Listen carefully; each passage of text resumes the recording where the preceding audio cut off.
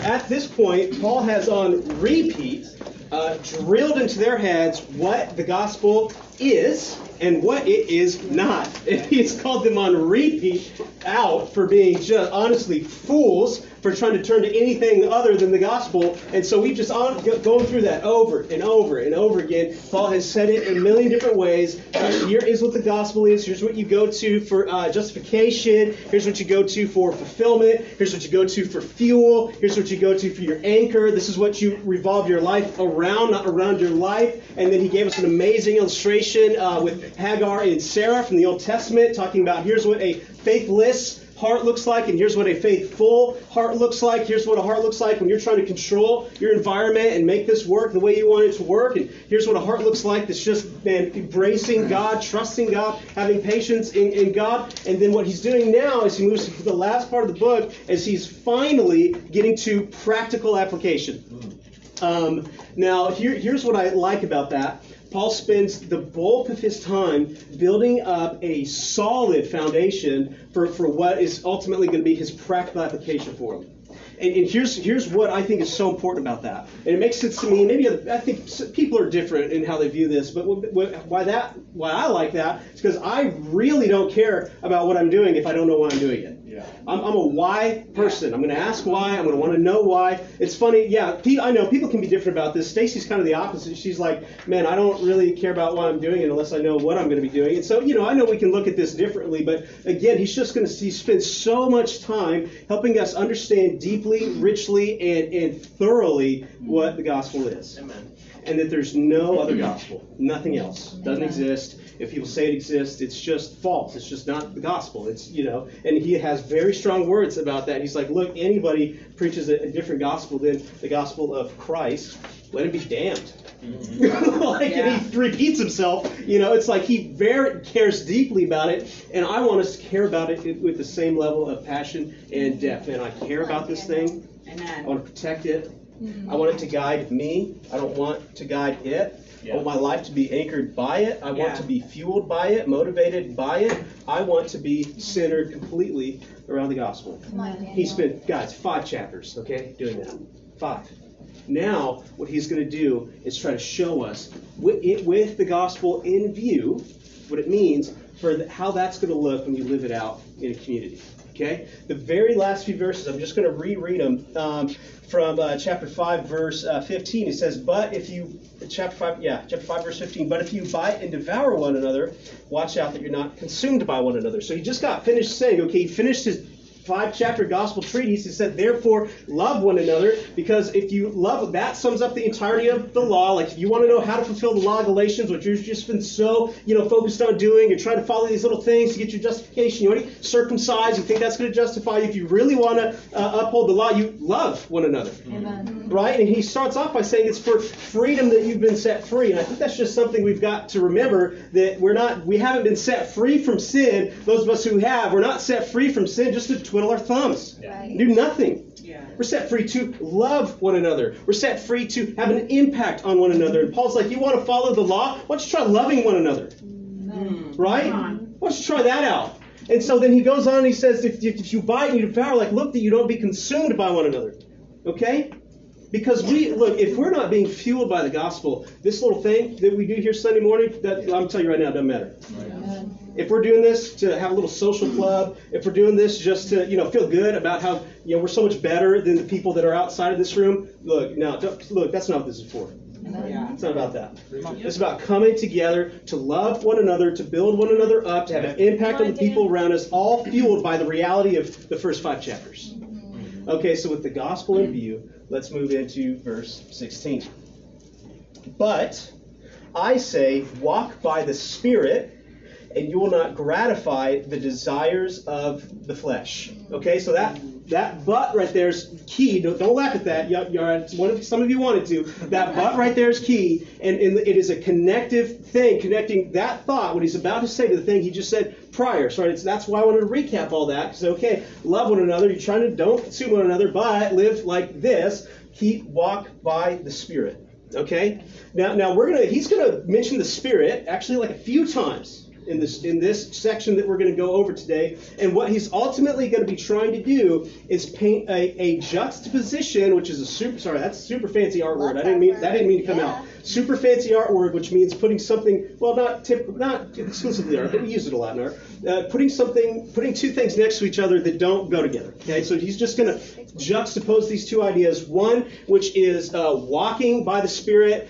He's also going to word it as being led by the Spirit. He's going to word it at like keeping in step with the Spirit. Like he's going to word it a few different ways, which ultimately he's going to unpack that. But before he does, he's going to unpack living by the flesh. Yeah. And it's going to be really interesting. We're going to see he unpacks the two different ideas in a really interesting way. But here's one thing I just want to get like right out of the gate. When we think about walking by the Spirit or being led by the Spirit or keeping in step with the Spirit, what I find over and over again, and I look at it this way too, and it's just the reality of what he's saying, like we want to walk by the Spirit, and we want to think, we'll take that and be like, I want to be like an oracle. I just want to know what God wants me to do today or tomorrow.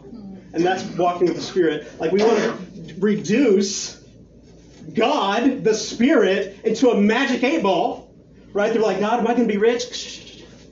Not likely. Are you sure? No. Yes, okay, I got one. It's like, that's just not walking by the Spirit. Literally, what this verse means is walk with Spirit.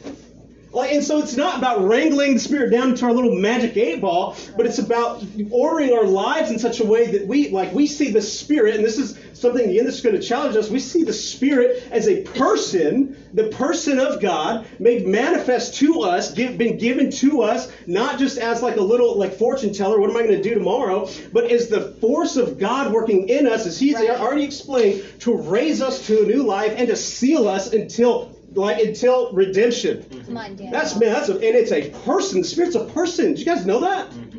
Over and over again in the New Testament, the Spirit is referred to as a He, as a person with agency, as a person with will. Like it's a person. The Spirit's a person. And so it's not just about Spirit, it's really like ordering my steps to be in line with the Spirit of God.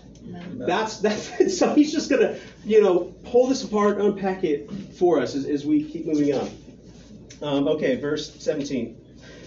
For the desires of the flesh are against the Spirit, and the desires of the Spirit are against the flesh. For these are opposed to each other, to keep you from doing the things you want to do.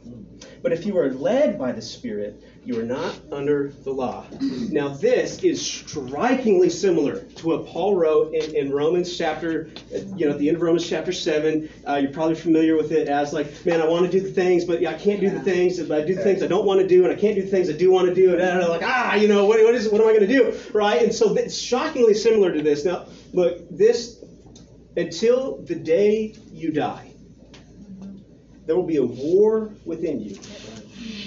Like probably right now in this. You didn't like some of my jokes. I don't like them either. That's fine. You're thinking about what's going to be after lunch today. Maybe you have a critical heart about how I'm handling the Scripture. I mean, more things, not just centered towards me, I hope, but every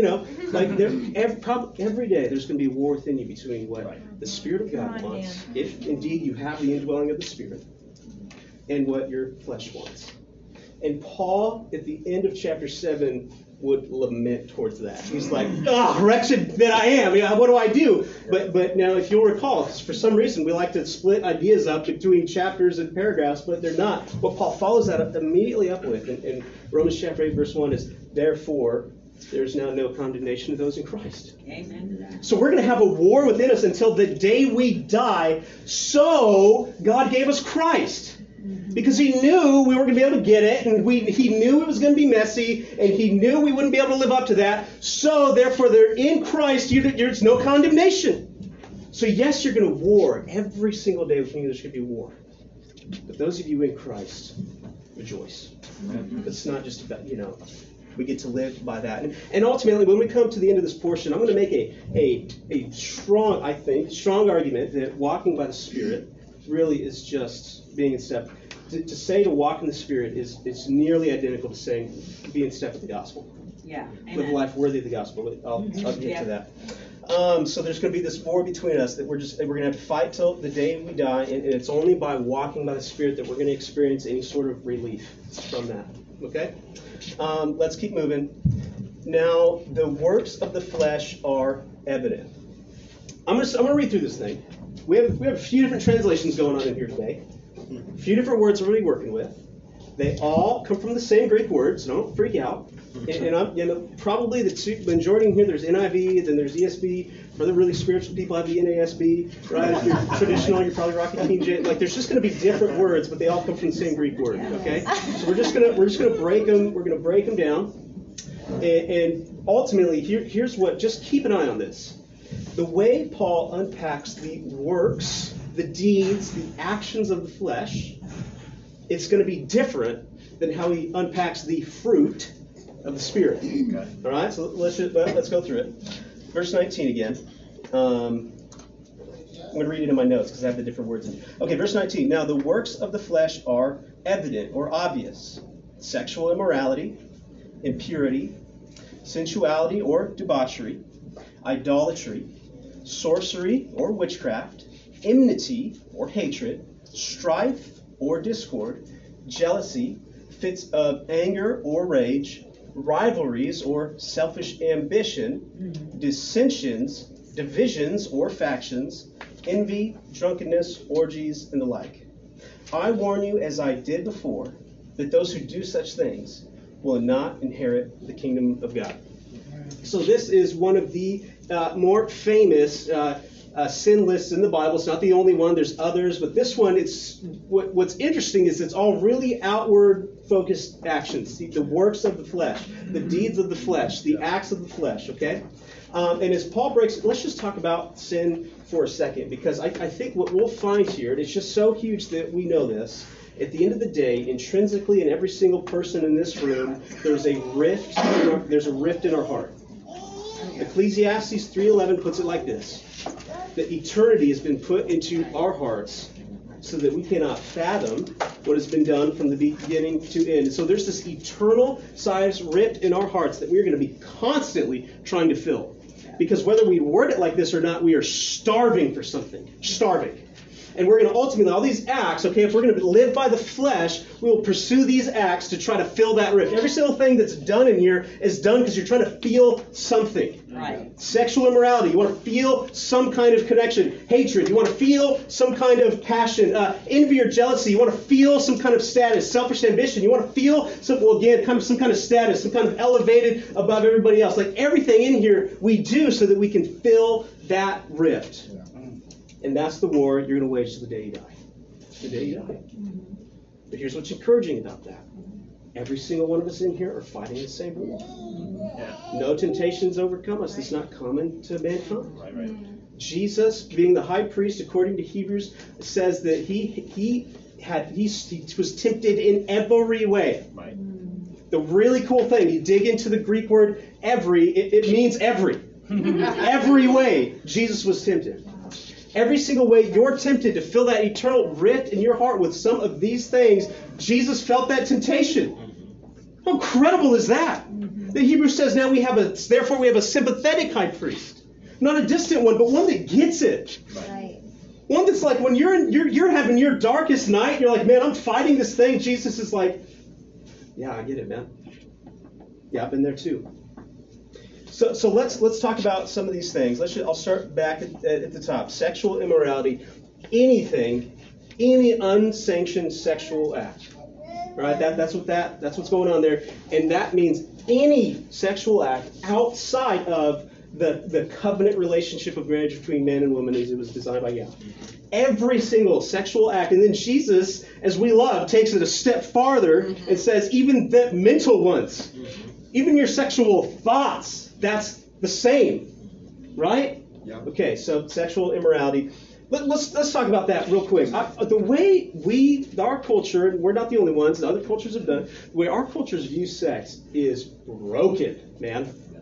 Like we want to be defined by sexual relationships, right? It's wild. And so we take this idea of sex, which was designed by God, to be enjoyed, like guys, it was God's idea. God doesn't look at sex as like, oh, sex, I didn't mean to do that. But like, he designed that thing, right? He's the one that made you compatible for it. It was his plan. It was his idea, okay? He made it to be enjoyed within the covenant relationship of marriage, not just as a commodity to be thrown out with no expectation of return. Right. And that's what's just so broken about how we view relationships. It's like, man, and we put our hearts out there, we put our bodies out there, and when in reality, that's like, I think Kelly puts it this way, I think it's actually really good. Kelly puts sex as, it's like the cherry on the sundae. That cherry, okay, you look at, they're not even like, you look at the cherry, they're not even that good. Sex is good. The cherries aren't really good. But when eaten with the sundae, it's amazing. It's like, man, I just want to eat that cherry, right? It's so good when it's on top of the foundation of the rest of the sundae. But we just want to grab for the cherry without everything beautiful that's underneath it. And I'll say this, intimate physical relationship is strengthened and given all of its value within a relationship where you're committed. Right. Where it's like, I'm yours, you're mine, you're safe here, I will protect you, I will guard you, I will raise you up, I will help you be more like Jesus. It's in that kind of relationship that sex is actually beautiful, good, right, and amazing. But we want to define it, like we just want to reach for that first for some reason. And we get it, we eat the cherry, and it's like, okay, I didn't actually eat anything, this wasn't even that. Anyway, so we're broken. I could go on that. It's probably a whole other sermon. We're just broken in how we do this. So look, anyway, relationships are friendship first. I'm not going to do that right now, but we're broken and we got to do work on that. Yeah. Impurity. Wow. Okay, I do need to move quicker. Impurity. Okay, we'll move through this. Any substance that is filthy or dirty or refuse. Okay, it's impurity. Now, in the Old Testament, it was a lot about like ceremonial uncleanliness, but it's more than that. It's really anything that kind of, and again, it can be used often, even in the Greek word, it can be used often to refer to sexual impurity, and it's typically how we use the word impurity, but it is much more than that. It's anything that defiles the body. You can put a lot of stuff in that category. You can talk overeating. I mean, you can talk smoking. I mean, there's a lot of things that can go in here, but we'll get to smoking and drugs later. But I do think it can fit there. Debauchery or sensuality.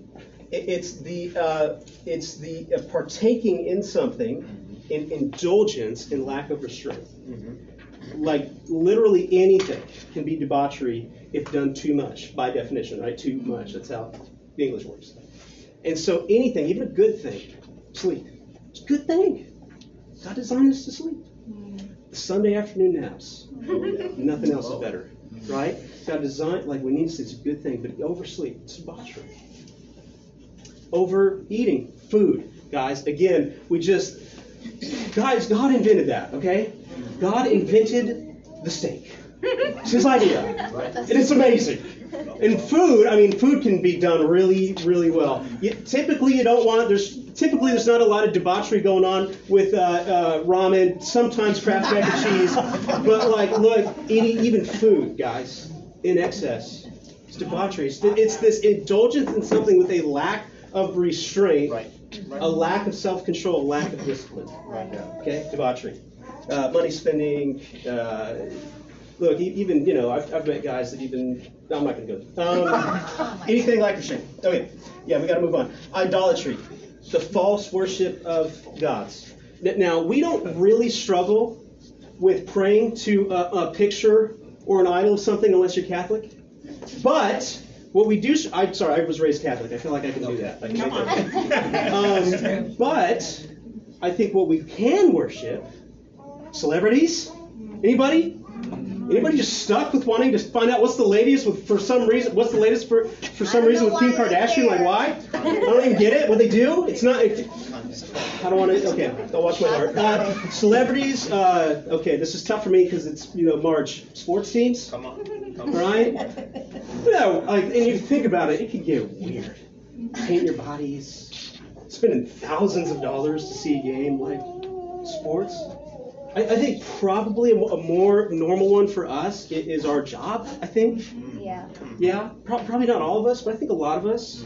I'm just going to worship my job. I'm going to sacrifice to the idol of work so that I can be really, really good at work. And I'm going to neglect my sleep. And I'm going to neglect my attention to other people. And I'm going to neglect my commitment to God. Okay, that's a thing. We got to watch out for that. And I get it. I like working hard. I get that. We got to watch it. All things, right? All things have their place. But I think probably the most common one is just ourselves. Yeah. I don't think anybody would walk around saying, I think I'm God. Right.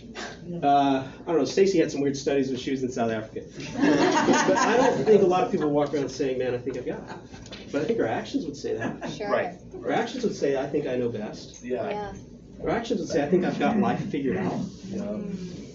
Listen, you can go for a few, but again, if you really embrace that idea, if you really just take that to its logical conclusion when you're living that way, man, that's a crushing reality to live. Okay, we'll move on. Witchcraft or sorcery. Okay, so this really interesting word, the way Paul would have used it, I think likely he's referring to people actually like practicing magic. Okay. Sure. Drawing on power outside of God. Absolutely. I think what was simultaneous with that, what was this concept of like indulging in substances that would control or damage the body. That would have been like a synonymous understanding with witchcraft for Paul. And so I think, yes, throw in black magic here, go for it. Also, I think this is absolutely where drugs can go. Absolutely, I do. Ingesting something that controls the body and harms the body, absolutely, I do think it can go here.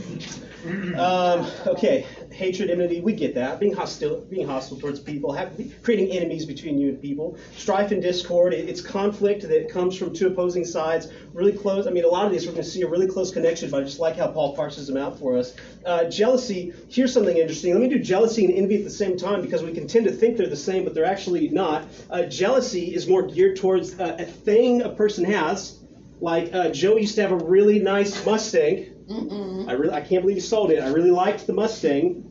But envy is more targeted towards the person.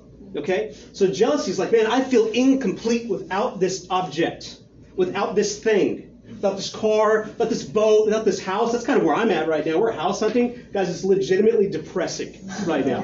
Okay? And I'm like, man, why am I depressed over that? Anyway, so it's like, I need that thing to be happy.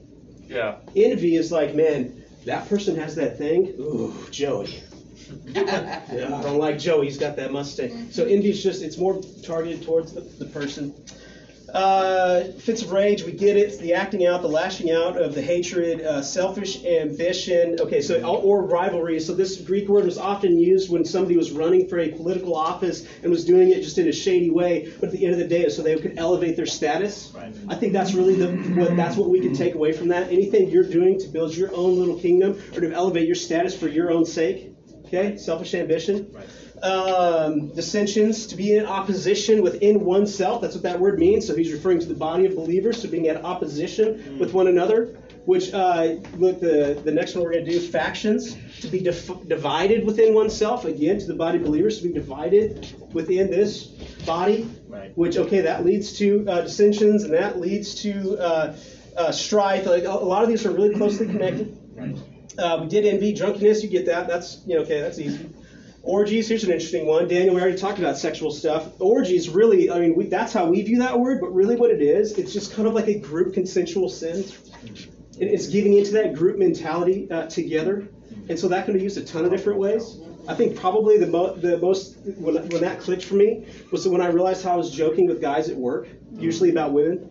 And I realized, okay, that's actually an orgy, because we're giving into that group sin together. That group mentality can foster that sin. Look, it can be that. It can be coarse joking. You can throw that in there. It can be just a mentality you have towards other people. I mean, just giving into any sin together. Overspending together, overeating together. Just, we're together, so this is good. Let's just give into this group mentality.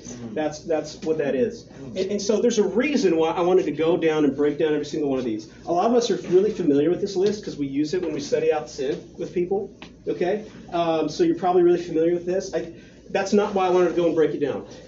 I wanted to go and break it down because we need to see that Paul makes special mention to say this is when you act, okay, you want to live by the flesh, when you act out on that, here's what that looks like. Yeah. Right. We just need to have that barometer, I think, for us, that litmus test to understand, okay, what I'm doing, is it for the flesh? Right. But also it sets up this brilliant, like almost as if the Holy Spirit wrote the Bible, brilliant juxtaposition between the flesh and what we're going to see in the Spirit. So verse 22. But the fruit of the Spirit is love, joy, peace, patience, kindness, goodness, faithfulness, gentleness, self-control. Against such things there is no law. I love that last part. You can't get enough of this stuff. You can't get enough of being patient. You can't get enough of being good. You can't get enough of loving one another. You can't get enough of discipline and self-control. Like, these are things you can just keep adding and adding and adding on. You go to that buffet and you don't got to stop. They're not going to send you out because you're eating all the food. Like, you keep putting that on the plate. You can have as much of this stuff as you want, and that's beautiful. That we continually want to pursue these things. Now here's what I love about how Paul distinguished the two. The acts of the flesh are acts, deeds, things you do. What are these things from the Spirit? What does it call them? Fruit. You don't just make fruit. You don't go and you do fruit.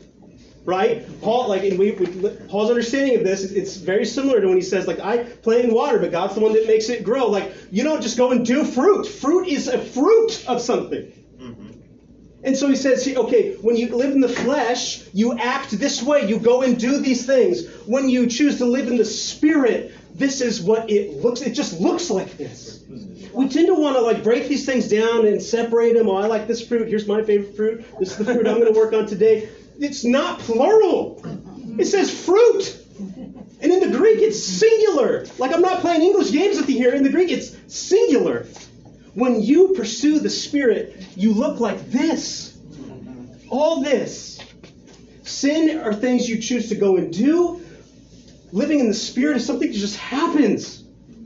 The fruit of it is stuff that just happens when you live in the Spirit. Sorry, I said that wrong. You live in the Spirit. These things are things that just happen. Right? It's incredible. He doesn't. So the solution to living in the flesh, he didn't just give you another list of things to go and do. That's not the solution to living in the flesh. That's not the solution to fighting the war in us. It's not, okay, well, here's all the things you want to do. We'll just go do these things instead. Yeah. The solution isn't just a list of things to do. Because look, here's what happens when we approach it this way. Either you fail, which you do. You will, right? You try to be really patient. And you're just going after patience. And you start getting impatient with yourself because you just can't be patient, right? It's just you will fail in these things. Look, it's not or so you just lose hope. Or let's say God help you actually do really well. Yeah, man, I've been super humble. I'm not going to address when Moses says that. That's a whole other conversation. But man, I'm so disciplined. I'm killing it. Doing so good. Look, here's what that mentality, it takes you two directions. One, you start deluding yourself into thinking you don't need God because you're doing it. A dangerous place to be, man. When you think you got it, oh man, that's dangerous. Okay. Or the second thing is you start looking down on the people around you. That person is not as self-controlled as I am. That person's just not loving the way I'm loving. I've been doing so good in this. Look at them. And so we cannot look at the fruit of the Spirit as just another list of things to wake up and try to check these things off. Did I do these things? And what I feel so confident saying that because Paul just spent 5 chapters saying that's not how it works. And so here's where I want to bring these ideas together. Verse 24. And those who belong to Christ Jesus have crucified the flesh with its passions and desires. He's just going to keep, again, the gospel. Here it is again. I think this is a simile to what he says, and there's therefore now condemnation for those in Christ Jesus. Right? You've killed that old self. Live in the new self. And if we're going to remember, because we've been doing this book for a while, what allows us to live is a new self. Spirit. Thank you for the 2 people. Yes, the Spirit is what raises us to a new life. It's what comes within us and fuels us to move. God working in us. And so we pursue the Spirit and not those things. In verse 25. And if we live by the Spirit, let us also keep in step with the Spirit. Let us not become conceited, provoking one another, envying one another. Okay. Let us keep in step with the Spirit. I started running again. I know I made the joke like a month ago about runners. I've been running again. And I went running with a buddy yesterday. Ran track in high school. Just built like a runner. You don't look at me and think I was a runner, right? You got built like a runner. I'm training with Jason. I don't know where he is. Maybe he's with the kids today. I'm training with Jason to do a 5K. Okay. I started out. I could run half a mile. That's okay. Could run. Thank you, bro. I don't think you should clap for it. But thank you.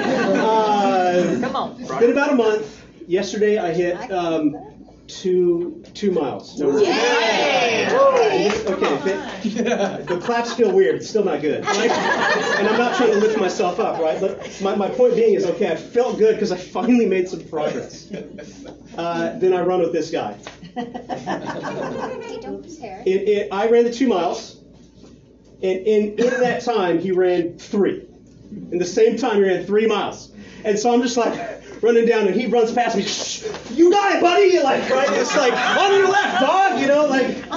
So, here's the thing about running and about trying to keep in step with the Spirit. You just got to appreciate where you're at. Yeah. All right? You're never going to run as fast as the Spirit. But Paul just says, hey, just try, okay? Right here. Keep on my hip. Let's go. Follow me as I follow Christ. Amen. Keeping in step with the Spirit is not about arriving at a point. It's what the Spirit does for you already is make you worthy of the entrance into heaven. You don't do that. Yeah. But everything he just told us was in relation to... Sorry, Joel. Everything he just told us, what was the context? Relationships. Relationships. He says, love one another. Don't do these things. Live like this. Pursue the Spirit. That we keep in step with the Spirit so that, he finishes out on that note, let us not be conceited, provoking one another, envying one another. Ties it back into being relational. Guys, keep in step with the Spirit so you just love one another. So you can build this thing up. Right? Yeah, he does make a mention of your personal, like you're not going to inherit the kingdom of God. There's a personal stake in there, but I think primarily his concern right now is relational. If we're not keeping in step with the Spirit, this thing will fail. If we're doing this just to, try to be good, be better, this thing, it's just not what it's built for. Here's the practical I want to end out on. I think, and I'm pulling a little bit from chapter 6, whoever's preaching that, my bad, because but he says, if you sow in the Spirit, you reap what? Eternal life. So in the flesh, you reap what? Destruction. I think what we can do is we can ask ourselves, this thing I'm about to do, this action I'm about to take, is this sowing in the Spirit? Or is this action I'm about to take, is it to indulge in the flesh? Is it to sow in the flesh? And that can just kind of help us. It can just give us a barometer for where we're at. And ultimately, what it all comes down to is just keeping in step with the gospel. I'm not going to go to this verse because I've read it for you guys a ton of times, but Romans chapter 12, I think we'll probably memorize that by the time I'm done here, but Romans chapter 12, verse 1, it says, in view of God's mercy, do what? You guys got it. All right, we're going to keep... Offering your bodies as living sacrifice. Okay, I'm going to keep reading it. All right, we got work to do. Okay, so yeah, in view of God's mercy, offer your body as a living sacrifice, all right? Now, this is your true and proper worship, and then by doing so, you can actually, I'm paraphrasing, you can actually discern the will of God. Right. When in view of his mercy, you offer your body as a living sacrifice. And so I really do think what this all comes down to, being in step with the Spirit, because who convicts us regarding sin and righteousness? The Spirit. Who raises us to a new life? The Spirit. Who seals us until redemption? The Spirit. Okay, so when we take all those things into account, I really do think you can just say, to keep in step with the Spirit, well, guess the Spirit is actively involved in the gospel. It's the Spirit that calls you into the gospel. Jesus died for you, but it's the Spirit that applies that death to you. Yes, we keep moving and we try to keep in step, but it's the Spirit that ultimately, even if we can't catch up to it, even if we never hit that half marathon or full marathon, it's the Spirit that seals you for redemption. And so it's the Spirit that activated everything in the gospel. So to live in step with the Spirit, I really do think is just to pursue the reality that you are covered by the grace of the cross of Christ. Amen. And you pursue that reality every single day. And you consider, what are the implications of that reality on my life? What bearing does that have on my actions and what I do? And I really think that's how we keep in step with the Spirit of God. Okay? So I just think, look, if you just want that simple, practical, take that, okay? Am I doing this to indulge in the flesh? Is this for the flesh? And you got to be honest with yourself, asking these questions. Am I doing this thing, or am I going to go be with this person, or am I going to da-da-da, whatever it is? Am I going to take this job? Because again, it's not going to be the magic 8 ball. You're not going to get that.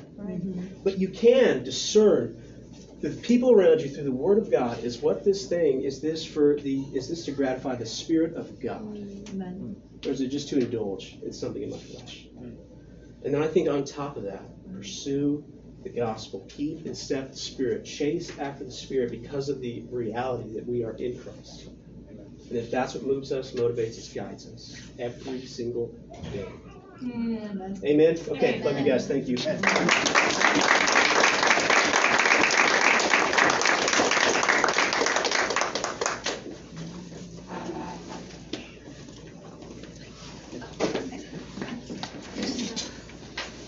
Come on, guys. Come on. Turn over to Jeremiah 20 real quick.